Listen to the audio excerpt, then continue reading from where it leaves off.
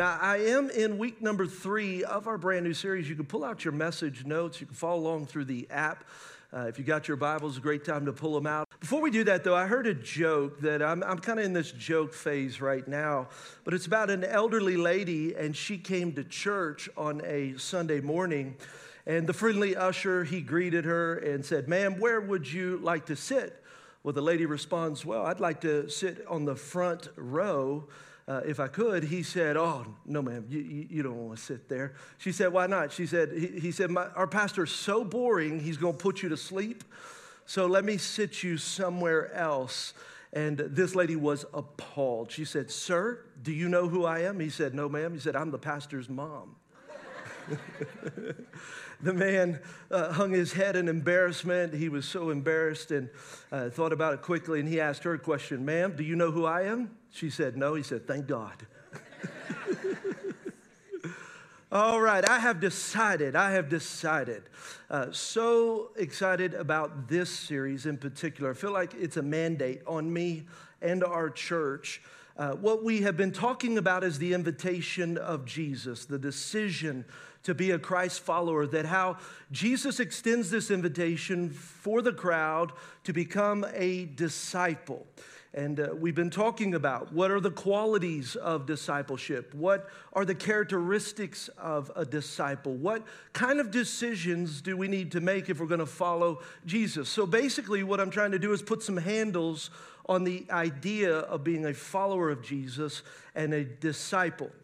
Now, last week we talked about the 5 stages of discipleship and how every one of us are in one of those areas, and we should be looking to move our life forward to the next stage. We also talked about some more decisions. Last week we talked about the decision to follow Jesus and not culture. We talked about the decision to live according to God's word and not popular opinion. We talked about the decision to live by conviction, not personal convenience. And really last weekend was my attempt to bring biblical clarity in a secular culture. I've had a lot of people say, "Pastor, I'd like to go back and watch it. Where can I watch it?" Just go to the app. Everything you need is in that app, and you can actually share it, watch it, whatever you'd like. I'd encourage you, if you were not here last weekend, it's a great message for you to go back and watch as you can see some of the decisions that I have made. As I've gone into this series, I'm not trying to talk at you. And I hope you feel that. Like, I'm not telling you gotta, I'm just telling you decisions I'm making and some clarity that I'm bringing back into my life. And even as a church, listen, they may not agree with us, the world. Sometimes you may not always agree, but we're going to be very clear with where God His word says about topics that can be taboo, the challenging ideas. And I don't know about you, I don't want to build a church full of people that came to join a crowd. I want to build a church of people that came to join a body and that we follow Jesus. And so, if you didn't listen last week, I'd encourage you. Today, I want us to understand the heart of God. So we talked about decisions, we talked about qualities, characteristics, the stages. What is the heart of God?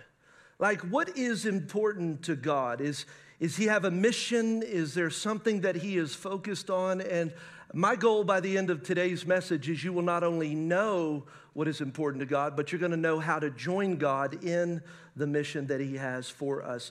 We're going to go into Luke chapter 19, verses 1 through 10. Luke 19, 1 through 10. This is a story of Zacchaeus. Back in Sunday school, we used to sing that song, "Zacchaeus was a wee little..." Ain't nobody else heard that? "Little man." So I got one person. Thank you, Ashley. Good Baptist right there. Come on, somebody. We got a generation that doesn't even know those songs, and so Zacchaeus, who is he? He is a chief tax collector that Jesus passes by, and because of one encounter with Jesus, his life is forever changed. One encounter. Let's read it. Verse 1, Jesus entered Jericho and was passing through.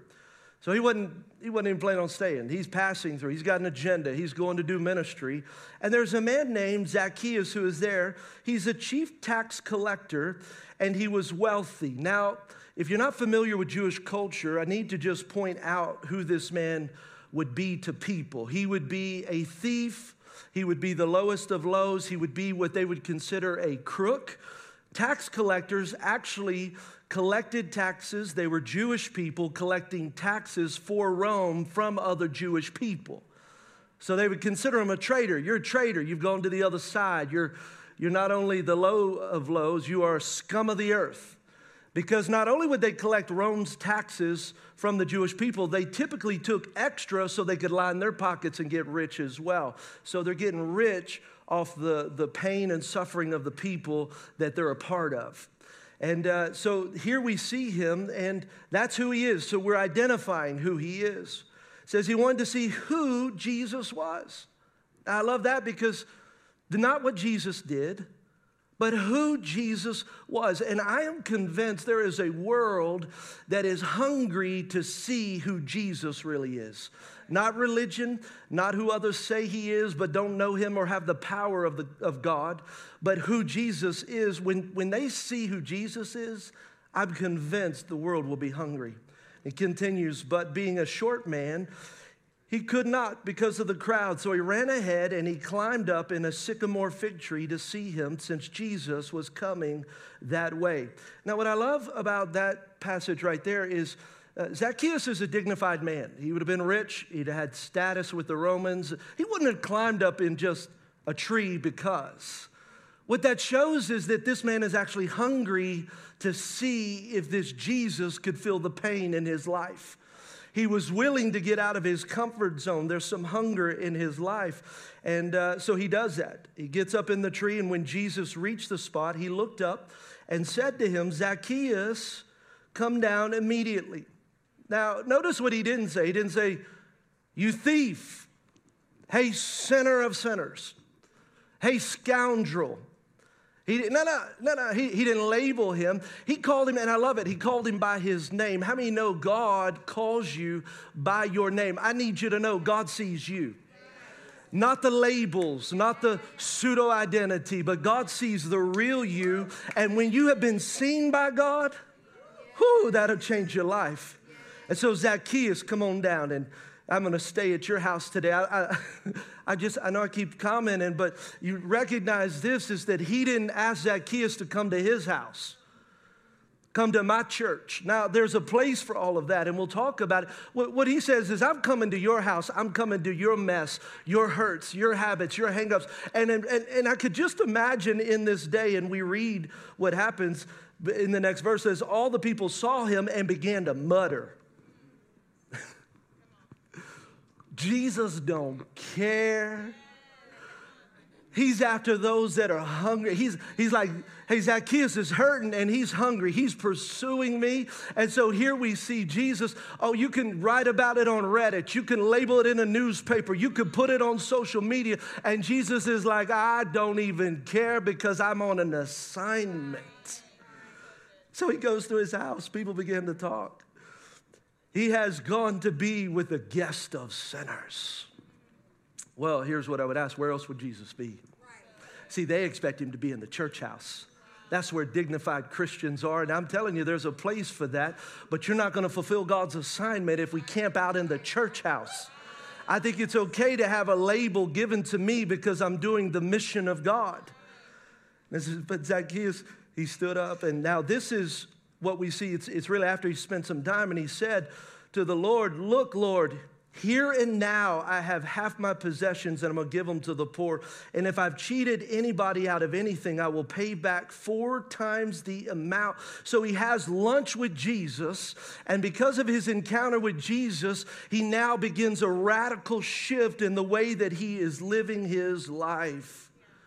Jesus said to him, today, salvation has come to this house because this man too is a son of Abraham. For the Son of Man came to seek and to save that which was lost. Today, if I was going to title the message, I'd say Living on Mission. Living on Mission. God loves lost people. I need you to hear me. The ones that we as believers can tend to judge and look at with disdain and forget that we was one of them. The ones we shun and push away because they don't talk like us and act like us and live like us, because they judge us and say harsh things about us. I need you to know God loves lost people. In fact, Jesus came to seek and save that which was lost. In John 3:16, we see the mission of God, for God so loved the world that he gave his one and only Son, so that whoever believes in him will not perish, but have eternal life. This story is a living demonstration of God's heart for lost people. That Jesus came to humanity, lived a sinless life, gave up his life, died on a cold cross, a brutal death. He was buried, but he didn't stay in the grave. Aren't you glad our God is not on a shelf? Our God is not buried in a grave, but he was resurrected back to life by God. And because of that, the blood of Jesus extends the opportunity for us to experience salvation. Jesus is on a rescue mission. And many of us have heard the story of the death, burial, and resurrection of Jesus, but I'm going to go to the last part of it now. Jesus has been resurrected, and he spends 40 days on the earth, and he has appeared, according to Paul, to some 500 people or so. And he's encouraging them and talking to them. He's with the disciples, and they're experiencing Jesus. But then as he is about to ascend to heaven, this is the last assignment Jesus is going to give. And we call it the Great Commission. Look at Mark chapter 16, verse 15. Jesus says to his followers, "Go everywhere in the world and tell the good news to everyone." Well, what's the good news? It's the message that humanity can be saved from the penalty of our sin. That everyone has an opportunity to receive eternal life with God through the death, burial, and resurrection of Jesus Christ. All we have to do is simply put our trust in him. You cannot work for salvation. You can't tip the scales into heaven to make it into heaven. Nope, you receive his free gift by grace through faith. Now, once we receive it, it's time to get to work. It's time to move forward. It's time to advance the gospel. And that's his commission is, hey, we're going to go everywhere. Matthew 28 says it like this, Matthew 28:19. "Therefore go and make disciples of all nations, baptizing them in the name of the Father, the Son, and the Holy Spirit, and teach them to obey everything I have commanded you, and surely I am with you always to the very end of the age." Our church, and I want you to hear me in this, we're not a church just for Christians. Our mandate is, yes, we're going to raise disciples, but we're a church that's reaching the lost. We're going to go out and make disciples. We're going to live in this world and not be of this world. But we're not going to be absent. The worst thing we could do is go build some camp out in some property and all of us go huddle up and wait for Jesus to come back. God has given us an assignment, and that's to go into the world, to preach the gospel, to make disciples. And here's my challenge for us is if we're not careful. I've always been a pastor. So I see it on this side a little differently. You know, I'd go to church and we talk about making disciples. I'd be like, "Go ahead, Pastor. You got it." And not realizing that assignment for me as your pastor is to make disciples, but really I've called to equip you for the working of ministry. We could get it confused and say, well, only people who are in full-time ministry do ministry. No. You're a disciple.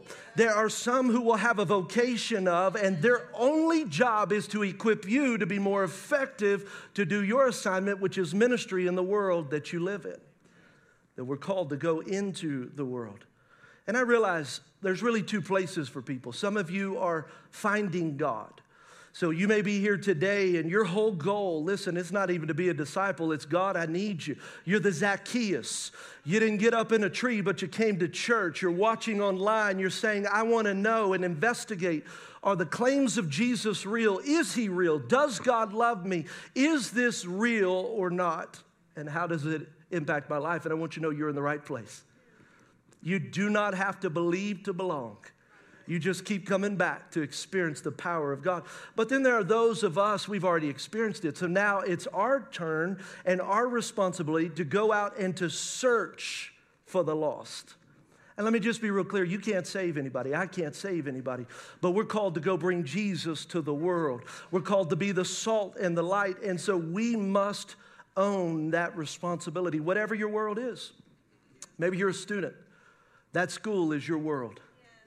Maybe you're employed. That workplace is your world. Maybe you own the business. Those employees are your world. Those vendors are your world. Maybe you're a stay-at-home mom. That is your world, but we are all called into the world. Why? Because God really loves lost people. He really does. And they're lost. Anybody ever lost anything? How many lost your keys this morning? That's why you walked in a little bit late. You know, anybody ever lost a child, not by death, but just proximity? Anybody lost a child? I have 4 children, and they're the greatest joy of my life. And I never forget the first time I actually lost my child. Her name is Addison Grace, and we were over in the Science Museum in downtown Houston, and there was a whole bunch of us, and we're out there having fun and a blast. Well, the end of the day had come, and we're ready to leave, and all the families were walking out. And anytime you roll with us, we got like tribes. I mean, it's like football teams rolling up. And so we're all walking out, and hey, you got them? Yep. Addie, you seen Caden, Carson, Raylan? Yep, we're all cool. So we walk out. Well, we realize we get back to the car, we've lost Addison. And hey, I thought you had her. No, she's not with me. Cool, we go in. No big deal. Just a couple of us go in. We go in and come back out, said she's not in there. Now, everybody in our party starts to freak out. And I don't know if you've ever had that moment where you thought she was there, but she's not. And your heart sinks. Have you ever had that panic attack where you're like, oh, for real, she's lost?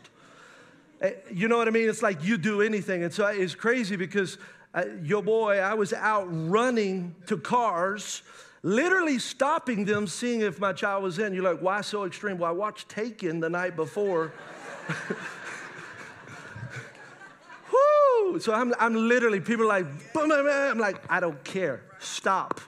I'm looking for my child. Go. Crazy what you'll do. You don't care what you look like. You don't care what it takes. You're not trying to appease people. And you actually get frustrated at the ones who aren't trying to help you. You know, and so thank God, of course, you know, we're right to the place we're about to call the police. About 15 minutes later, she is back in a back corner, clueless. And it's that moment of, I'm going to kill you. Like I'm going to for real kill you. I wonder if that's how God thinks about us sometimes. You know, you're lost, cool, now I'm going to kill you. But what's the point? This is what I know. When you lose something of value, you never take an inventory of what's found. I mean, imagine, I didn't say, hey, I got 3 of my 4 kids, 75%. That's pretty good. No, I'm distracted. I'll do anything. Why? Because I lost the thing of great value. Isn't that what we hear about the story of the lost sheep? Jesus, the good shepherd, and talks of the story of the shepherd who would leave the 99 found to go and find the one. And I think Jesus is like, hey, I love you guys being at church. Now I'm talking to all the followers of Jesus. Love you being here. But can we recognize we're the 99? Like, love you, but I think he's distracted. And you know what I mean? God, he sees all things, does all things. But a heart that is passionate, that I want to do anything to reach the lost people. And here's what's more fascinating. He wants to reach the lost people in your world. Think about that. The people you know and love and come in contact with, his heart breaks for them. And so my job this morning is that I want us to be focused on the mission that God has for us. How do we do it? How do we reach lost people? Because it can be very overwhelming. You'd be like, well, Pastor, you preach, I got it. But it ain't about just preaching the gospel. There are some things that we can do that takes this gospel out of this building into the highways and byways in the world that we live in to reach the people God put in our path, the Zacchaeuses. How do you reach the lost? Here's the first thing. You taking notes, write this down. To ask God to open your eyes. Jesus was able to see Zacchaeus.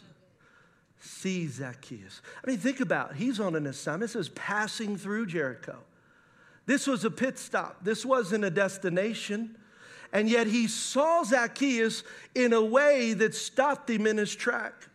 And I want us to be real careful because if you recognize this is my great mission in life, then we'll prioritize the opportunities God brings to us. See, if you think that it's all the other tasks and religious steps and prayer, and yes, prayer is important, and church is important, and all the other things, what'll happen is God will bring somebody in your path, and you'll push the very assignment aside because we've not focused on what's really important. Jesus says, I got all those things, but here's a man who is ready to experience salvation. He's ready. So Jesus saw him, and he didn't see the labels that people put on him. Think about, because you might have been back there and saw him say, oh, anybody but him, Jesus. He just fleeced us. You see, because we like to label, oh, they're not worthy, they're not ready. Have you ever heard someone too? They may say one thing, but it's not words I'm judging, what are their actions? I've had people literally say negative things about me and still come to church because they were desperate and knew the presence of God was here. So it's not even the words that you hear, it's what am I seeing? Well, what did Zacchaeus do? He got up in a tree. That's so undignified. What? Just on the hopes to see. And I think there are people in your world that if you ask God to open your eyes, they're like Zacchaeus. They're on that tree and they're just hoping to see Jesus. And the question is, do you see what God sees? Matthew 9:37, because the whole mentality can be, but you hadn't been in my world. There ain't nobody in my world. Well, look at what Jesus had to say. He said, the harvest is plentiful, but the workers are few. Oh, it's out there. They're out there. But does he have people that see what he sees? And that's where for us, God, I want your eyes, fresh eyes. That when you walk out this door, I wonder if you could ask God to see what he sees. You begin to see the demonstration of people's behavior. You recognize people are hungry for God. It's organized religion they reject. God, let me see. Have you ever bought a car? Anybody ever bought a brand new car? Brand new, used, any of that? It's funny, you get out there, buy that car, you're like, whoo, ain't nobody even got this car, much less this paint color. And then you buy it, and then lo and behold, you drive it off the lot, you see 3 right off the bat. You go to your neighborhood, and somebody in your neighborhood has that car, and you're like, well, clearly they're following this greatness right here because I never saw it until now. See, I'm a trendsetter. What do you think that really happened, or you're just now aware? I'm asking us to be aware of what God has brought into our life. 2 Corinthians chapter 5, verse 20, so we are Christ's ambassadors, making an appeal. So an ambassador is a man who or a woman who represents a country in a foreign soil. Think about it, that's you. As a follower of Jesus, you represent the kingdom of God on a foreign soil. And in that moment, what's he saying? He says this, I want to make an appeal to people through you. Not just the church, not just the pastor, not just share this video. He wants to make an appeal to the world through your life, through your actions, through your words. God wants to use you to be an ambassador in your world. You have a mission. God, let me see with fresh eyes. Second thing is, I want to make time to connect with people. So important, the busyness of life, we want to make sure, God, I'm not too busy. Here we see Zacchaeus.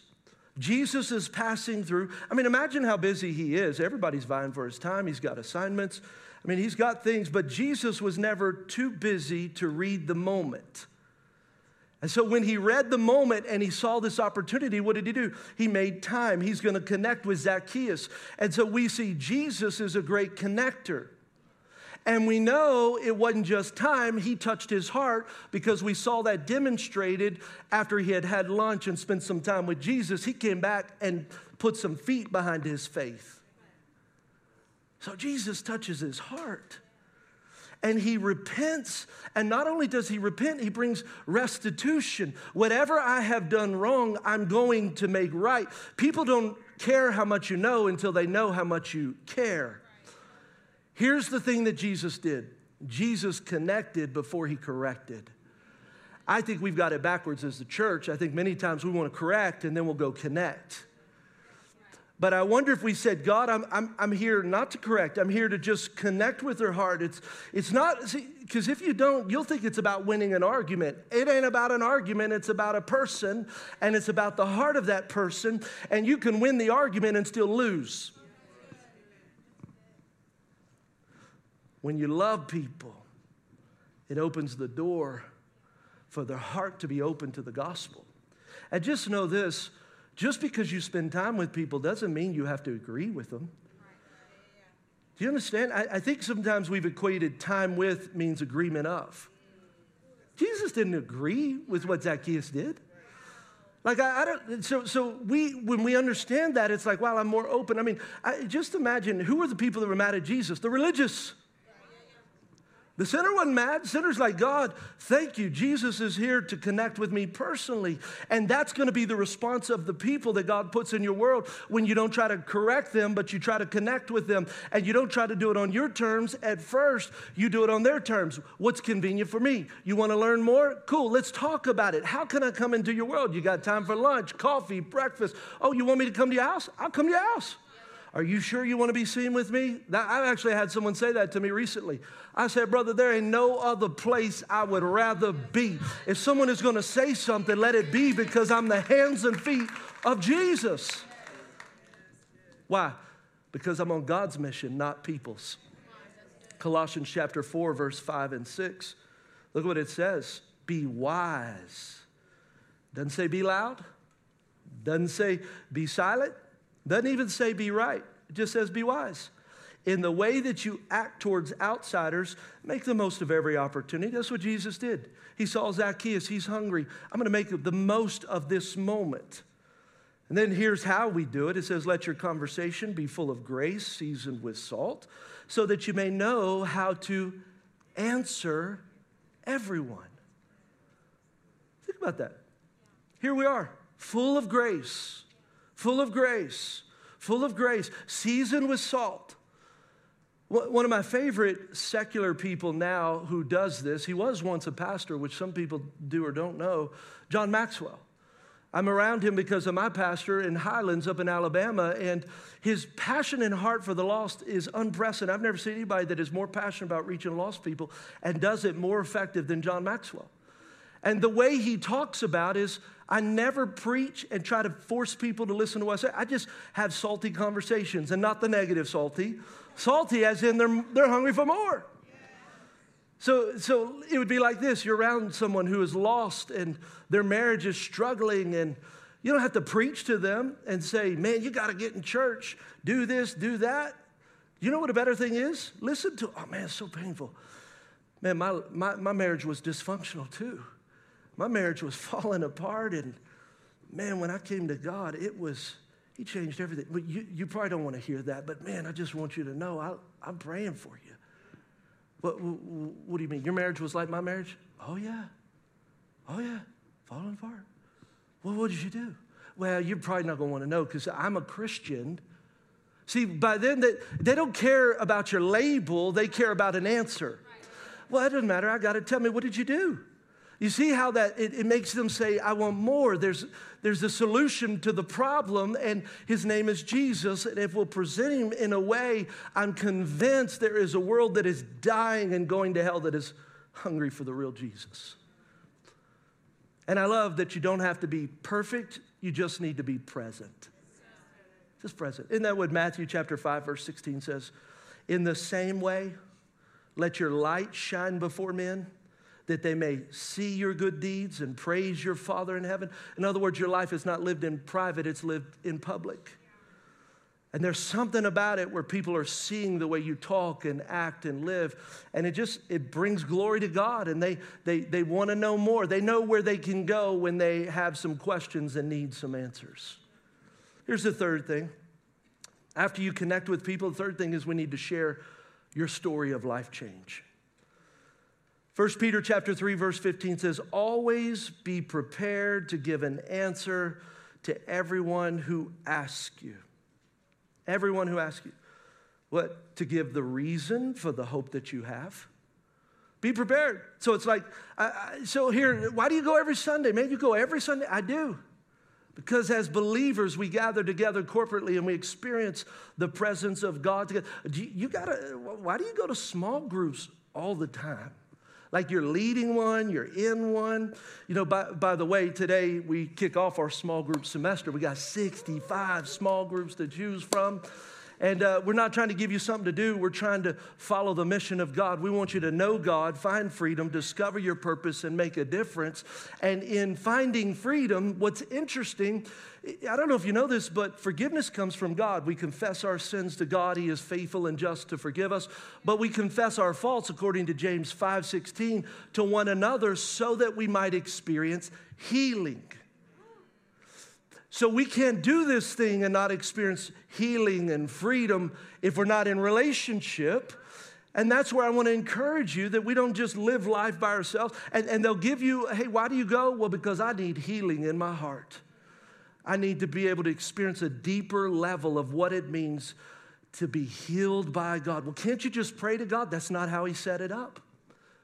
Nowhere does it. Yes, He'll break off the sin. Yes, He'll break off that. But healing, genuine, deep heart. So what are you doing?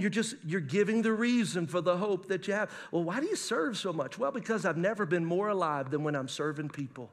God designed it that way. I'm glad you asked. In fact, I used to feel helpless and hopeless and depressed, but the moment I started to serve in our dream team, what began to happen was I thought my problems were really big, but I recognized they're really not that big once I start looking to help people and serve people. What are you doing? You're just giving hope to why you do what you do, and it makes them hungry for more of God. And then I love how He says it, but do it with gentleness and respect. How many know tone matters? Tone matters. And what are we doing? We're being witnesses. In fact, that's what Acts 1:8 says. You will be my witnesses. Witnesses. This is where we got the whole idea of witnessing. In my generation, we used to have people go door to door and go witnessing. Anybody know what I'm talking about? But it kind of got it out of context, right? That's great to do, but if you don't do it the right way, it's nothing more than a religious act that really doesn't lead people to Jesus. When you look at this word witnessing, it kind of, let me explain it. Anybody ever seen the players in a courtroom? So in a courtroom, you have a judge, you have a prosecutor, you have a defender, you have a witness.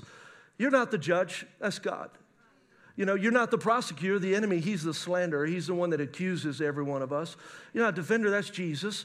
You're called, think about how easy evangelism is when you recognize your part to play. You're called to be a witness. Does the witness get up there and tell the judge what to do and judge people? No. Does he slander? No. Does he go in and try to defend? No. They just give their side of the story. Hey, Mr. Kyles, will you tell us what happened? I will. February 7, 2003, I was lost. I was strung out on drugs and alcohol. And let me tell you, I wasn't looking for God, but God came looking for me. It was 12:30 at night. I had a visitation from God. And that next day, my life was never the same. I want to tell you about a man that changed me. You see the tone and the posture is, I'm just going to tell my story. I'm just going to share what God did in my life. And as you do, it will change your effectiveness as you live on mission. So we're opening our eyes. We're taking time to connect with people. And we're sharing our story of life change. The last and final thing, write this down if you're taking notes.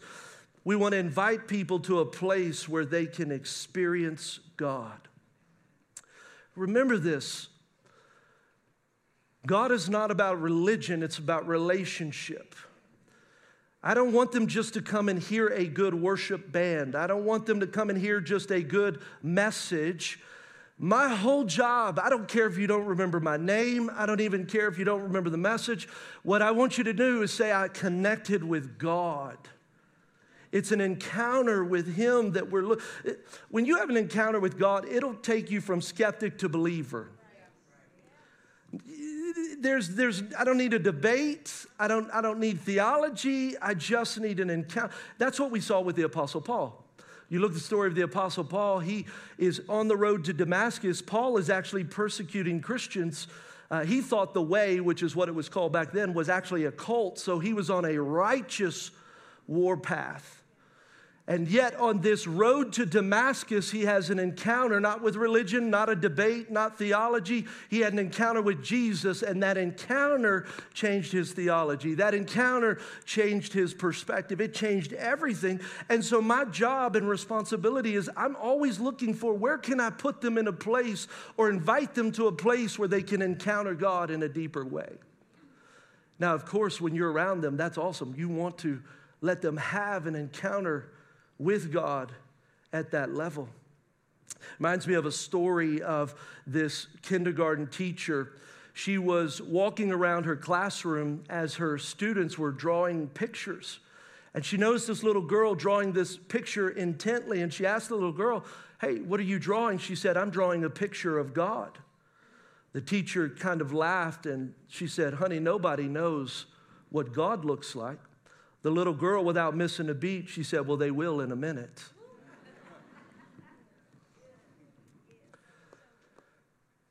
That's what you do. They will in a minute. It may be a little incomplete. It may not have all the perfections, because I'm concerned evangelism has turned into, I'll do it when it's perfect. Just draw your little picture of God. Let them see the God that you have seen, and then constantly look for places to invite them. Invite them to your small group. Invite them to another small group. Invite them to a place where the picture can continue to be enlarged. Invite them to this church where it's like, hey, come on, extend an invitation. But I always just challenge that may not be the first invitation. Don't get it out of order sometimes. Now, sometimes somebody's like, hey, where do you go to church? I want to come. Okay, don't try to go back through the steps. They're ready. But I'm talking about those that are like the Zacchaeuses, those that are in the marketplace. Can we do that? Can we say, this is what God looks like? Paint that picture, paint that picture. Yeah, I love the fact that here, if you're here today and you don't know God, you're not a believer, disciple, follower of Jesus, I want you to hear me. You don't have to believe to belong here. You're in the right place. You don't have to do anything. You don't have to give anything. You don't have to serve. You don't have to even pray. You know what your job is? Just to experience God. I just need to experience God. Because I am convinced we are focused on behavior modification in a lot of places. I want deep heart transformation. See, it's not a sin issue.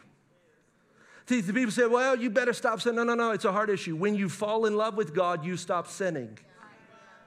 When you know God, sin stops. Sometimes instantly, sometimes it's a progression. But what is the focus? See, if you focus, you'll create what you focus on. And some of you are focused on, don't sin. Stop this. Stop that. That's what 21 days of prayer and fasting are all about. I'm focused on falling more in love with God. And as I do, everything else in my life changes. There was a lady I met out in the foyer. Fascinating just to hear her speak to me in what she said captured my heart. She said, I hadn't been to church in a long time. I grew up Catholic, which we have a lot of Catholics that go here. You're welcome. I love it. My friend invited me, and this woman starts to tear up, and she said, I love it here. She just looked at me. Notice what she didn't say. She didn't say, I love your preaching. Hopefully you like it. I love your worship. She said that. I love your children's ministry. I love the diversity. You know what she said?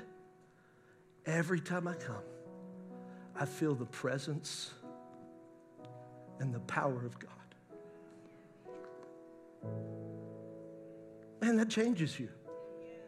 See, then you stop looking at all the imperfections. If you see something that's not perfect, I want you to know it's probably there. But you're probably the solution to fix it. And if we're not careful, what we'll do is we'll pick places to go and spend our time on a Sunday that have a perfect this or a perfect that and a perfect this. But that's not the real question for my family. The question is, can I meet God? And that's where, as a dad of teenagers, man, teenagers, I just want you to know your pastor loves you. I love you deeply. Parents, I love you. But can I tell you, it's not the behavior modification. Here's what I fight for as a dad. Just got to get them in a service. I got to get my kids in church and in a place. That's why I send them to camp. That's why I send them to moment nights. That's why I bring them with me to prayer. And they may not like it. They may fight me on it. but I'm going to put them in a place where I know God has the potential to touch them in a powerful way. Because if I can do that, man, everything else changes. Everything else changes. I found some interesting stats. This is the passion, and I'm closing with it. Is Tom Rainer wrote a book called The Unchurched Next Door. He said 82% of unchurched are at least somewhat likely to attend a church if they were invited. 82%. Every 8 out of 10 people that don't go to church that you know would at least somewhat be likely to attend if you invited them. And only 2% of church members invite an unchurched person to church. 2%. That means 98% of churchgoers never extend an invitation. Here was another fascinating stat. 7 out of 10 unchurched people have never been invited to church in their whole life. Fascinating. Can I tell you, posting about your church is not a personal invitation. I love it. It's great. It's awesome. But are you seeing them?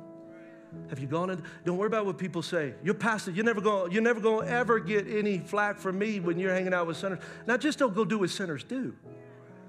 Like, you ain't got to go where they go and then start lowering your standard. Keep your standard. I tell you something that was really funny the other. Well, no, I'm not going to tell you because we get close. No, I'm not going to do it. Father, we thank you.